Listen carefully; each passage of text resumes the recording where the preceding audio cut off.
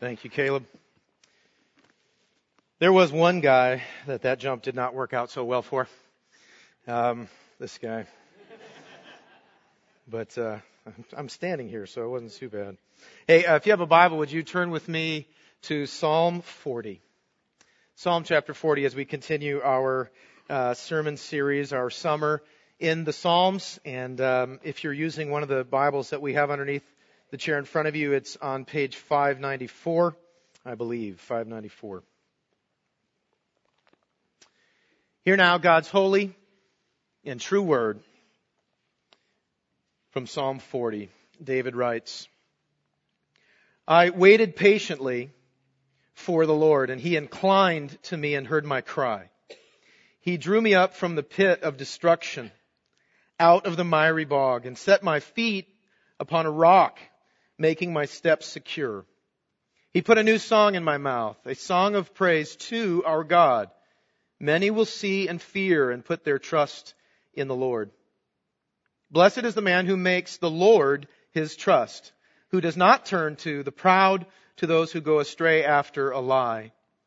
You have multiplied, O Lord my God, your wondrous deeds and your thoughts toward us. None can compare with you.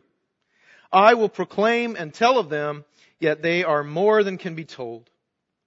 In sacrifice and offering you have not delighted, but you have given me an open ear. Burnt offering and sin offering you have not required. Then I said, behold, I have come. In the scroll of the book it is written of me, I delight to do your will, O my God. Your law is within my heart.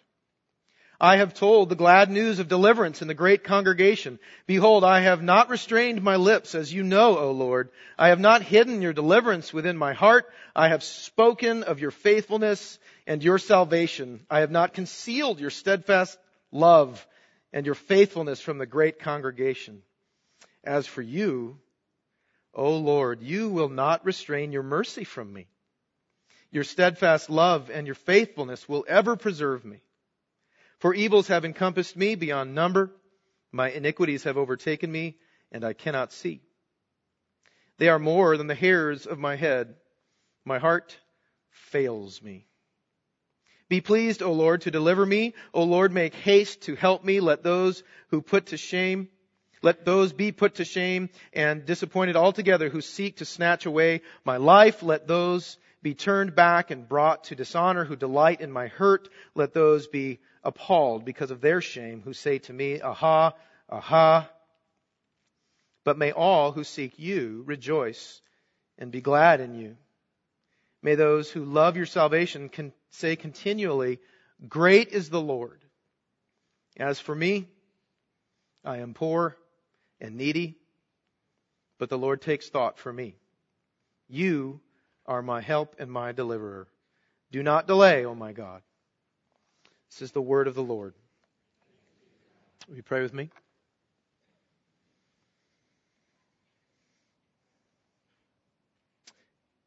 Gracious Heavenly Father, we are humbled and amazed at your glory. We are constantly challenged and encouraged and transformed by the amazing news of Jesus Christ's death being for us and His perfect righteousness being given to us, not because of anything that we have done or could do or will do, but because of what He has done and because of your great mercy. So Lord, we are so thankful and we praise you this morning. And as we look in your word, as we look at Psalm 40, we pray that you would work in us right now. We know that your word does not go out and return to you void or empty. It always accomplishes the purpose for which you sent it. And so we pray to that end this morning. We pray now that Christ would be seen as even more glorious in our eyes than before. We pray, Lord, that you would help us to cherish Him, the cross, the Holy Spirit inside of us, reminding us that we belong to you. We pray that you would comfort those, especially those who are going through a very difficult season. And we pray that you'll use this time to renew us and shape us and make us more like Christ. And we pray these things in Jesus' name and for the sake of the nations that He came to redeem. Amen. Amen. Psalm 40 is one of the better known psalms. We sang a song that's based on Psalm 40 just a little bit ago, and it's a favorite psalm for a lot of people, particularly when we are going through something fairly difficult. John Piper says one of the benefits of reading the Psalms is that they present with us some of the patterns in life that have been seen all throughout history. Things that God's people have always gone through, and we see the way that they have gone through such things. We see that we're made of the same stuff that they were made of, and that we struggle with the same stuff that they struggled with. And it also, in looking in the Psalms and in looking in God's Word, we see the ways that God's people have made it through different things, what they have believed, what they have done. And one of the patterns in life that recurs in the Psalms and in the Scriptures and in my life and in your life is getting ourselves into the pit, at least metaphorically. Getting ourselves into some sort of situation where we need to be delivered. Or perhaps something just comes along and all of a sudden we're facing some sort of affliction. Because we live in a broken world, we're always going to have times in our life where we're going through something hard. Where we enter into what we might call a season of difficulty or a season of affliction. You know, if we were to go around the room, we could probably categorize everybody into one of three descriptions or one of three categories. In this room, there's probably a number of people who have recently come through a season of affliction or a difficult time, but they're through it. And there's joy, and there's praising God, and their life may look and sound a lot like what David is saying in the first few verses here of Psalm 40. The second category would be people who are in the thick of it right now. There are surely a number of us who right now, maybe we just entered into a time of difficulty, or maybe we've been in that time for a while.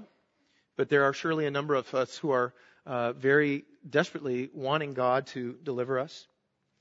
And then there's the third category would be people for whom life is kind of going okay right now. You would be the group that's about to enter into a time that is fairly difficult. And I'm not arguing that we should, live with fear that the other shoe is going to drop, so to speak, but we shouldn't be naive. We shouldn't assume that there's ever going to be a point in our life where things get easy and stay easy. But that's what we thought would happen when we were kids. Remember that? When we were kids, we used to always look at adults and we'd think, it's going to be so awesome when I'm an adult. Everything is going to be so easy when I'm an adult. And then you grow up and you realize life never gets easier, and we walk around going, it was so awesome when I was a kid. Why can't I be a kid again? You have no idea what you have right now, children. That's what we think sometimes. We're just never going to hit a point where everything goes well all the time. We're going to enter into these times that are hard, these seasons of affliction. And that's what Psalm 40 is really about. It's about seeing David having come through one difficult time and how he approaches heading into another. And so we can gain a lot from Psalm 40, no matter what category we are in. And one of the things, the real issue, the big thing to take away from this morning, from this passage, is actually very simply said. It's just not simply done. It's easier said than done. Here's our main focus for this morning. That the most important thing we can do when we're in a difficult season is trust God. And like I said, that is so much easier said than done. But if we can cling to that, if we can incline our hearts to trusting God through these difficult times, it's amazing what He does. So let's look at this in three ways. I want to talk about God-centered praise, and then God-centered trust, and then God-centered prayer. Those three things are what we'll be looking at this morning. God-centered praise, God-centered trust, and God-centered prayer. These are the three things we really see out of David here. And so we're going to hopefully learn and be strengthened for facing these difficult times. Keep your Bibles open. We're going to move right through. I want you to be seeing what we're looking at here, right in the Word of God. Let's look at verses 1 through 3 and talk about God-centered praise. 1 through 3. What you want to notice is that David praises the Lord here, but he does it in a way where he's attributing his deliverance entirely to God. Okay, take a look. He says, I waited patiently for the Lord, and He inclined to hear my cry. He heard my cry. He drew me up from the pit of destruction, out of the miry bog, and set my feet upon a rock, making my steps secure. Verse 3, He put a new song in my mouth, a song of praise to our God. Many will see and fear and put their trust in the Lord. So what's going on here? What we see is that David was struggling with something. He was wrestling with something pretty significant. And one of the things to keep in mind here is that it wasn't something overnight. This is something David was wrestling with for a while. And literally, if you look at verse 1 in the Hebrew, it says, waiting, I waited. And so the emphasis is on, this was a while. This took a while. We don't know how long. Maybe it was many days. Maybe it was many months. But David went through something very challenging. Now, another thing is, we don't know what it is. He's not specific. He speaks in metaphors when he's explaining it to us. And many people recognize, like Don Carson recognizes, that that's actually a really amazing blessing, that he doesn't tell us what he's going through. Why? Because therefore we can apply it to our situation. Whatever difficulty we're going through, we can look to David's situation, because he didn't get specific, and we can apply it to our hearts. We know that the situation, whatever it was very difficult based on the imagery that he uses. This word pit. That can also be translated, and also is translated, as cistern. If you're familiar with the Old Testament, it's like a well. And this use of the word, the miry bog, it's this mud, it's silty, sticky, gross type of mud at what you would imagine is at the bottom of a well that doesn't have a lot of water in it. Slimy, slippery, nasty. In fact, if you're on our reading plan, and not too far along from now, you're going to read Jeremiah 38, because we're in Jeremiah right now. And actually there's a scene in Jeremiah where Jeremiah falls into something like this, or he's lowered into it. Listen to this. Jeremiah 38 verse 6 says, So they took Jeremiah and cast him into the cistern, or pit, it's the same Hebrew word, of Malachiah, the king's son, which was in the court of the guard, letting Jeremiah down by ropes, and there was no water in the cistern, but only mud. And Jeremiah sank into the mud. So you can kind of imagine being at the bottom of a well, and it's just this slippery, nasty mud, and every time you move, you're just slipping and falling, getting covered in this stuff. So obviously, whatever David was going through, he doesn't want us to have any frame of reference of some sort of pretty picture, right? He wants us to know that he was going through something very challenging. And this is why he talks about being lifted out of that. Of course, you would want to be lifted out of that, and why he talks about being set upon a rock and having his steps made secure. I mean, if you were down in the bottom of a muddy, waterless well, every time you try to move, you're just going to slip and fall and make it worse, right? Well, now he says God has delivered him and he's on solid ground. He's not slipping anymore. So it's this powerful picture of God delivering him from something so amazing that he's excited actually for people to hear about it, because he knows that some people who hear are actually going to put their trust in the Lord. It's almost like he's glad that he went through this, because he knows that people will trust the Lord because of it. Here's where things get really practical for you and me, especially if you're in category 2, if you're going through something really difficult right now. Notice that David takes absolutely no credit for getting out of that pit. You take all the verbs in verses 1 through 3, and there's really only 2 that are attributed to David. You know what they are? Waiting and crying. That's what David did. That's all he did. That's all he'll take credit for. I waited and I cried out. That's it. What did God do? All the rest of the verbs are talking about God. God inclined to hear him. He heard him. God drew him out. God set his feet on rock. God made his steps secure. God put a new song in his mouth. It's all about God. It's God-centered praise. That's what we see David doing in this moment. Everything he is when he thinks about this situation, he accredits all of the good things, all of the deliverance to God and not to him. All he says of himself is that he was just waiting and crying. Here's why this is so important. If you're like me, when I think back to hard times that I've been through before in the past, I like to think of the ways that I helped. You know, the things that I did. I remember when the going got tough, I tried to be tough or something like that. You try to remember things that you did. And the problem with that is all that does is raise the trust level of yourself and lower the trust level of God. And beloved, when we are in the pit, what we need desperately is to raise our level of trust in God. and get rid of the level of trust in ourselves. And that's exactly what David is doing here. He is acknowledging that the reality is God is the one who truly delivered him. God is the one who got him out of this pit. See, we really struggle with that because what David is doing is acknowledging helplessness. But it's really hard for you and I to acknowledge helplessness because we very often try to get our worth or our value from being able to do stuff. We do not like to admit that we can't do something. Think about how many times have you seen someone try to open a pickle jar and they're unable, and so they hand it to somebody else. They pop that thing right off. What does the first person say? I loosened it. No, you didn't. Sit down. You're weak. Okay? And it's okay. That's the point. Here David is handing the jar to God. I cannot do this. And so it is this God-centeredness in His praise that is absolutely essential for you and me, because in affliction we need to praise God for past deliverances, but we need to do so in a way that strips us of any and all credit or glory and exalts God as the one who did everything. Think about Proverbs 16:9. It says that in the heart of a man plans his way, but the Lord establishes his steps. Which is a reminder that even if we do things when we're struggling, we might do things here or there, but the reality is God is the one who establishes those things and makes them actually happen or actually benefit us. So all the glory, all the credit, all the centeredness in our praise when we think about hard times in the past and being delivered from them, it's got to be pointed at God for two reasons. One, because it's true. God is the only one who really delivers us from anything. And number two, because it fosters trust. When we look back and strip ourselves of any credit or glory and give it all to Him, that helps boost our trust in Him. That's the next thing we see. Look at 4-9.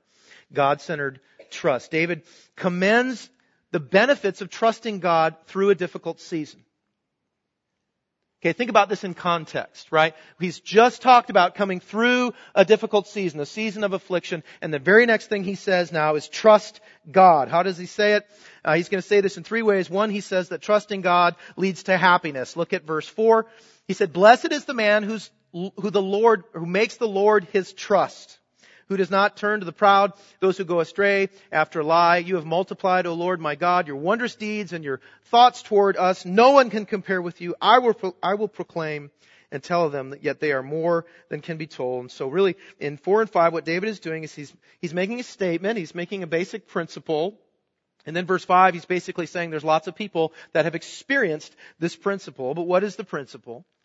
That if you trust God, as you go through a hard season, there will come a time when you are happy. When having gone through that difficult season, trusting God all the way through will produce happiness. Remember from way back when we looked at Psalm 1, blessed means happy. And so David is making a statement here. He's commending trust. He's saying if you're in a hard time, you trust God through that time, and then happiness will come. Trusting God through that time as opposed to doing what our hearts usually want to do, which is to reach out for something else. Maybe some sort of material thing, maybe an idol, a false religion, who knows? David is saying, no, happiness comes as we continue to trust God through a difficult situation. It's detrimental for us to start trusting in something else. To start thinking, well, let's see, God doesn't seem to be helping me with this. I guess I'll try something else. David wants to steer us clear of that because it never works out for people. The best way we can trust God, or the thing that we need to remember when we want to trust God through a season of affliction, is to know that He's using it for a good purpose. That's ultimately what David is saying. You will be blessed on the other side. You will come out of that affliction blessed. Okay?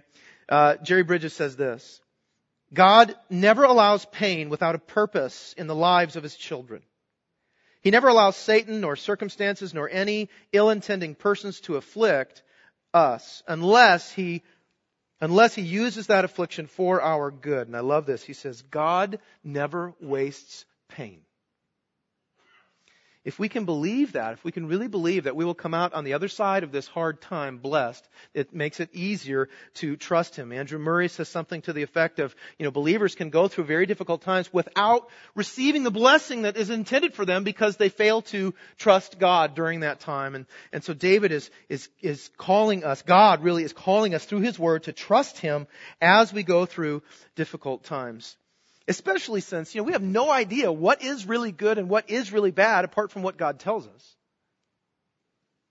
When we're going through a situation, we can't know if it's ultimately good or ultimately bad until afterwards, right? And there's this old ancient Chinese story about this young man who inherits this powerful, amazing war horse. And so he gets really, really excited, and he's showing everybody. And when he shows his grandfather says, "How do you know that's actually such a good thing?" And the young man says, "Well, it's an awesome war horse. That's how I know, Grandpa." And so then, a week or two later, he actually falls off that horse and breaks his hip and breaks his arm. And he's crying out in pain, and he's very frustrated, and he's cursing this horse that he received. And his grandfather comes along, and he says, "How do you know that's such a bad thing?" And then, just a week or two after that, the army comes through conscripting soldiers. They take every able-bodied young man, and they can't take him because his hip is broken. They go off, and that entire army is destroyed and killed, every single one of them. The point that story is making is that you don't know if something is really good or really bad until afterwards. And we have something even better. We can look to God, who tells us in His Word, His powerful Word, that it's going to turn out good. If we're going through something really bad right now, really hard, on the other side there will be happiness. He will do that for us.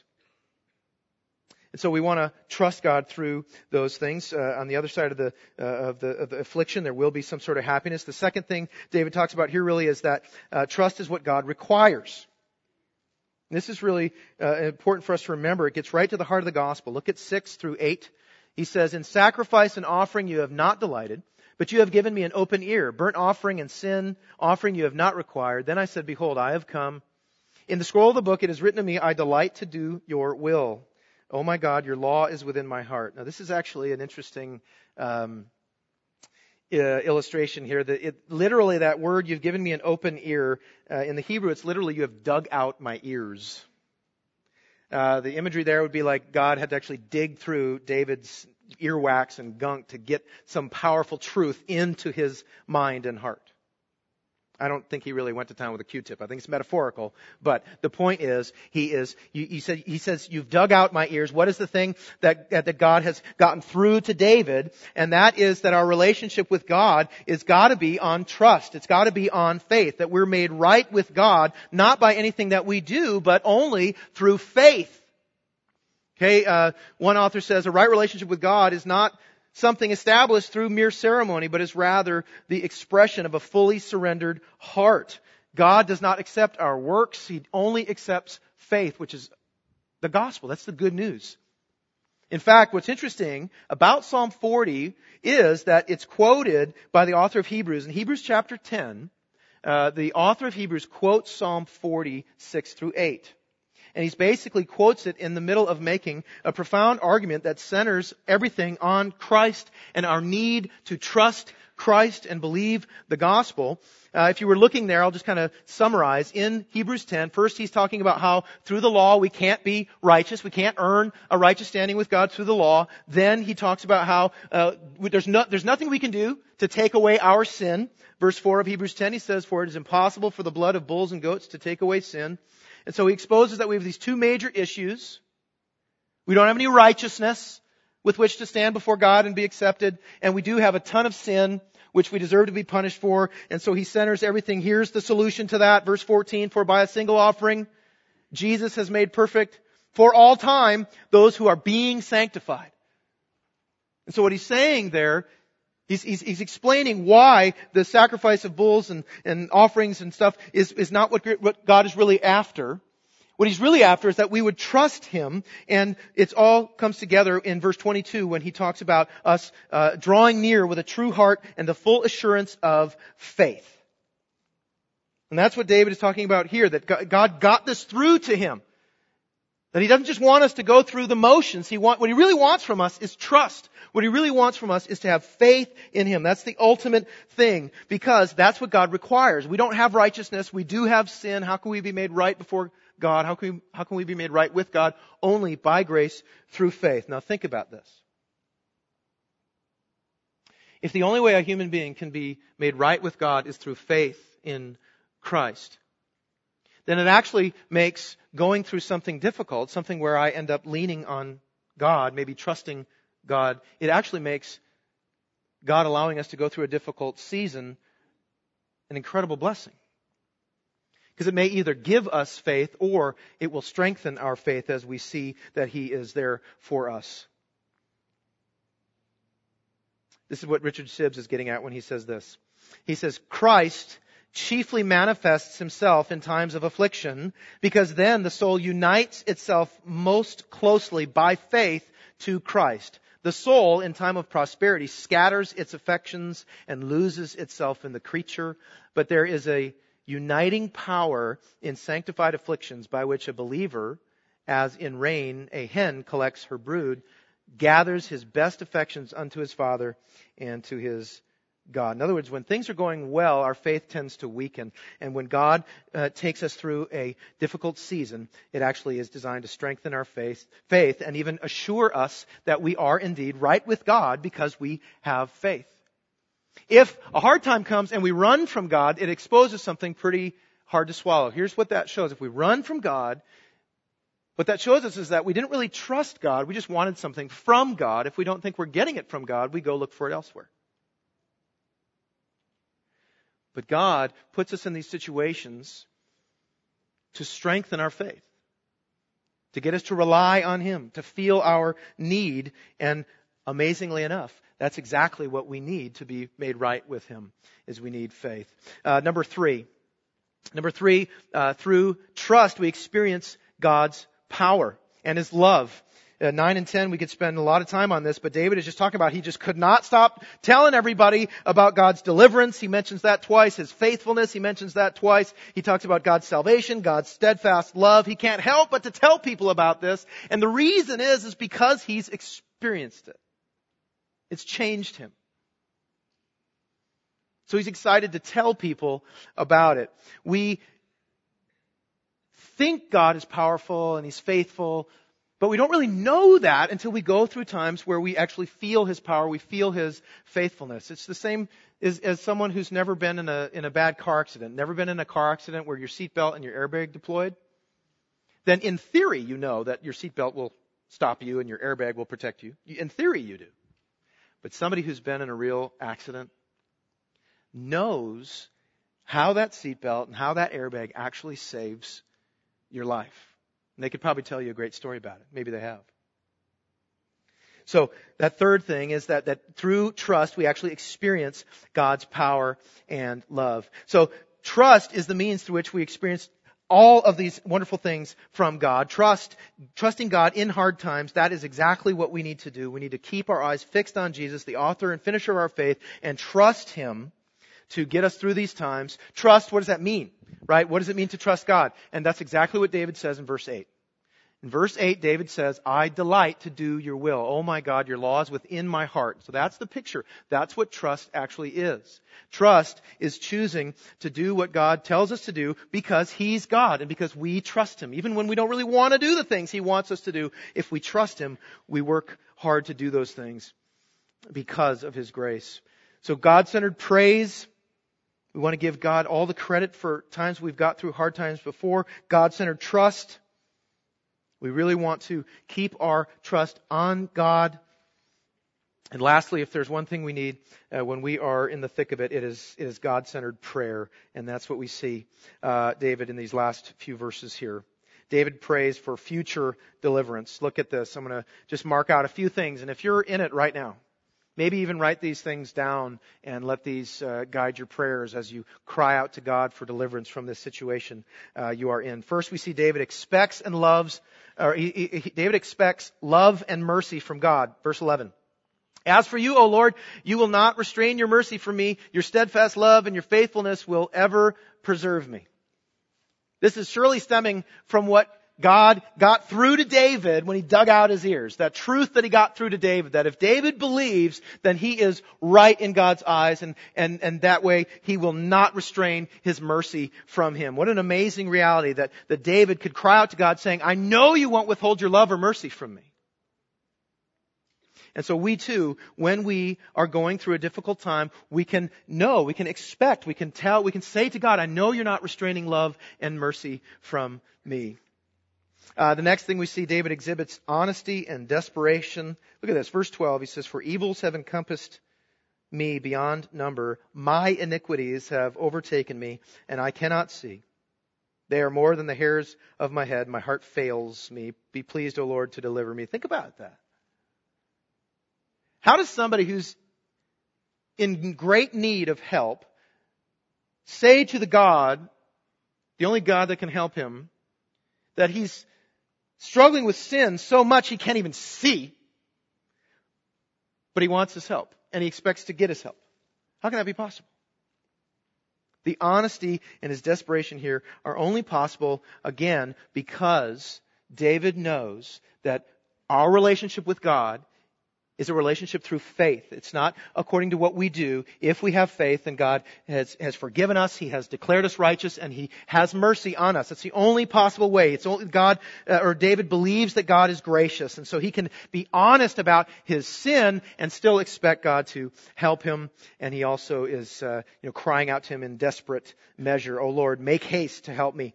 The next 14 and 15, he asks for protection. This can get a little tricky because David's definitely asking for bad things to happen to people, and we'll maybe revisit that in another sermon. Should we pray that God would have bad things happen to people who are trying to hurt us? We'll have to come back to that. I'll leave you hanging on that one. But ultimately, David is asking for protection. Finally, David asks for inclusivity and expediency. Look at this, 16. But may all who seek you rejoice and be glad in you. May those who love your salvation say continually, "Great is the Lord." So what David is saying is that may anybody who cries out to the Lord and waits on the Lord, trust the Lord, may anybody experience what he's experienced, where they will end up saying, "Great is the Lord. Great is the Lord." And verse 17, "As for me, I am poor and needy, but the Lord takes thought for me. You are my help and my deliverer. Do not delay, oh my God." That's our prayer. That's our prayer in the time where we're facing affliction. You are my help and my deliverer. Do not delay, oh my God. Think about this. Psalm 40 begins with him waiting, ends basically with him waiting. And what's in the middle? A big, fat plate of trust. Couple final thoughts, particularly, especially for any of you who are really fighting against something right now, really struggling. Number one, there's no indication in this psalm that David was being punished. And what we have to remember is that, if you're not a believer, or if you're an unrepentant believer, if you're living in sin, God probably is using that situation as discipline to get you to trust in Him so that you can have a right relationship with Him. But if you are a believer who's living and walking with the Lord to the extent that you can, our understanding of when stuff gets hard, our first thought should not be, "Oh, I messed up. He's punishing me. He's coming after me for something." That should not be our go-to thought. Rather, we should be remembering that God allows things in our lives to happen that are very difficult, but for a purpose. One author says, "Afflictions are not to punish, but to purify the believing soul. They are not in wrath, but in mercy. Amidst the distresses and miseries of life, it is a felicity or a happiness to belong to Christ, without whose permission and appointment no evil can befall us. He always sends afflictions for our good, and knows by experience what it is to suffer them. His kind hand will speedily put an end to all the pains we feel when we have derived from them all the good which He intends to do for us by them." Okay, so our hearts should not go immediately to the thought of God is punishing me. It should go to God is doing something important in me right now. One of those things we know for sure is that He's making us like Christ. The most loving thing that God could do for a sinner is not only forgive us and declare us righteous, but then make us like Him. There's nobody in existence that has more joy in their hearts than God Almighty. So for Him to make us more like Him is an extremely loving thing. And when a believer is going through an affliction, we have to understand a major piece, a major purpose is that we are through that affliction being shaped more into the image of Christ. I love what Thomas Watson says. He says, "Afflictions add to the saints' glory. The more the diamond is cut, the more it sparkles. The heavier the saints' cross, the heavier their crown will be." So remember, as you face these difficult things, He's making you like Jesus. Third, God is with us during our trials. This might be one of the most important. You're not alone. He is with you. There are so many places in Scripture where He promises that He's with us. He will not leave us or forsake us. Look at Isaiah 43. Sometimes we sing these words. Fear not, for I have redeemed you. I have called you by name. You are mine. When you pass through the waters, I will be with you. And through the rivers, they shall not overwhelm you. When you walk through fire, you shall not be burned, and the flame shall not consume you. Why? For I am the Lord your God, the Holy One of Israel, your Savior. It's this promise that God is with us. Why? Because the difficult things we go through are not to punish us, they are to save us. It's part of Him graciously and lovingly saving us, making us more like Him, fitting us for heaven. Robert Murray McShane says this, your afflictions may only prove that you are more immediately under the Father's hand. There is no time that the patient is such an object of tender interest to the surgeon as when he is bleeding under his knife. So you may be sure, if you are suffering from the hand of a reconciled God, that His eye is all the more bent on you. If you are in it right now, He's using this for good. Keep trusting Him. He's making you more like Jesus. Keep praising Him. He is with you right now. Keep praying to Him. And it all centers on the cross. It all goes back to the cross, because the only reason that we can know that God uses bad things for good things is the cross itself is the worst thing that's ever happened. The murder of the perfect Son of God. But through that bad thing, through Christ's afflictions, we are healed. We are forgiven. We are declared righteous. And He's making us more like Jesus, and it's only because of the cross that we can be sure God is with us to bless us, because Jesus has taken away every reason for God to curse us. He's taken it upon Himself. So follower of Jesus, and particularly follower who is in a hard time waiting for God to get your feet on the rock, you remember that this is for your good. He's going to show you that someday. He's making you more like Jesus, which is one of the greatest gifts we could ever imagine. And most importantly, He is with you. He is with you. Let's pray. Father, trusting You in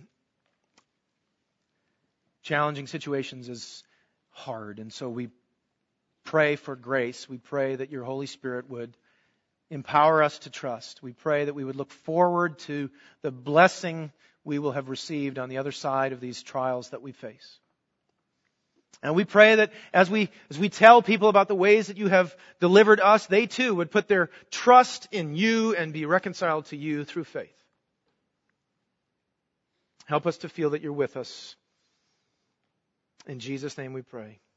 Amen.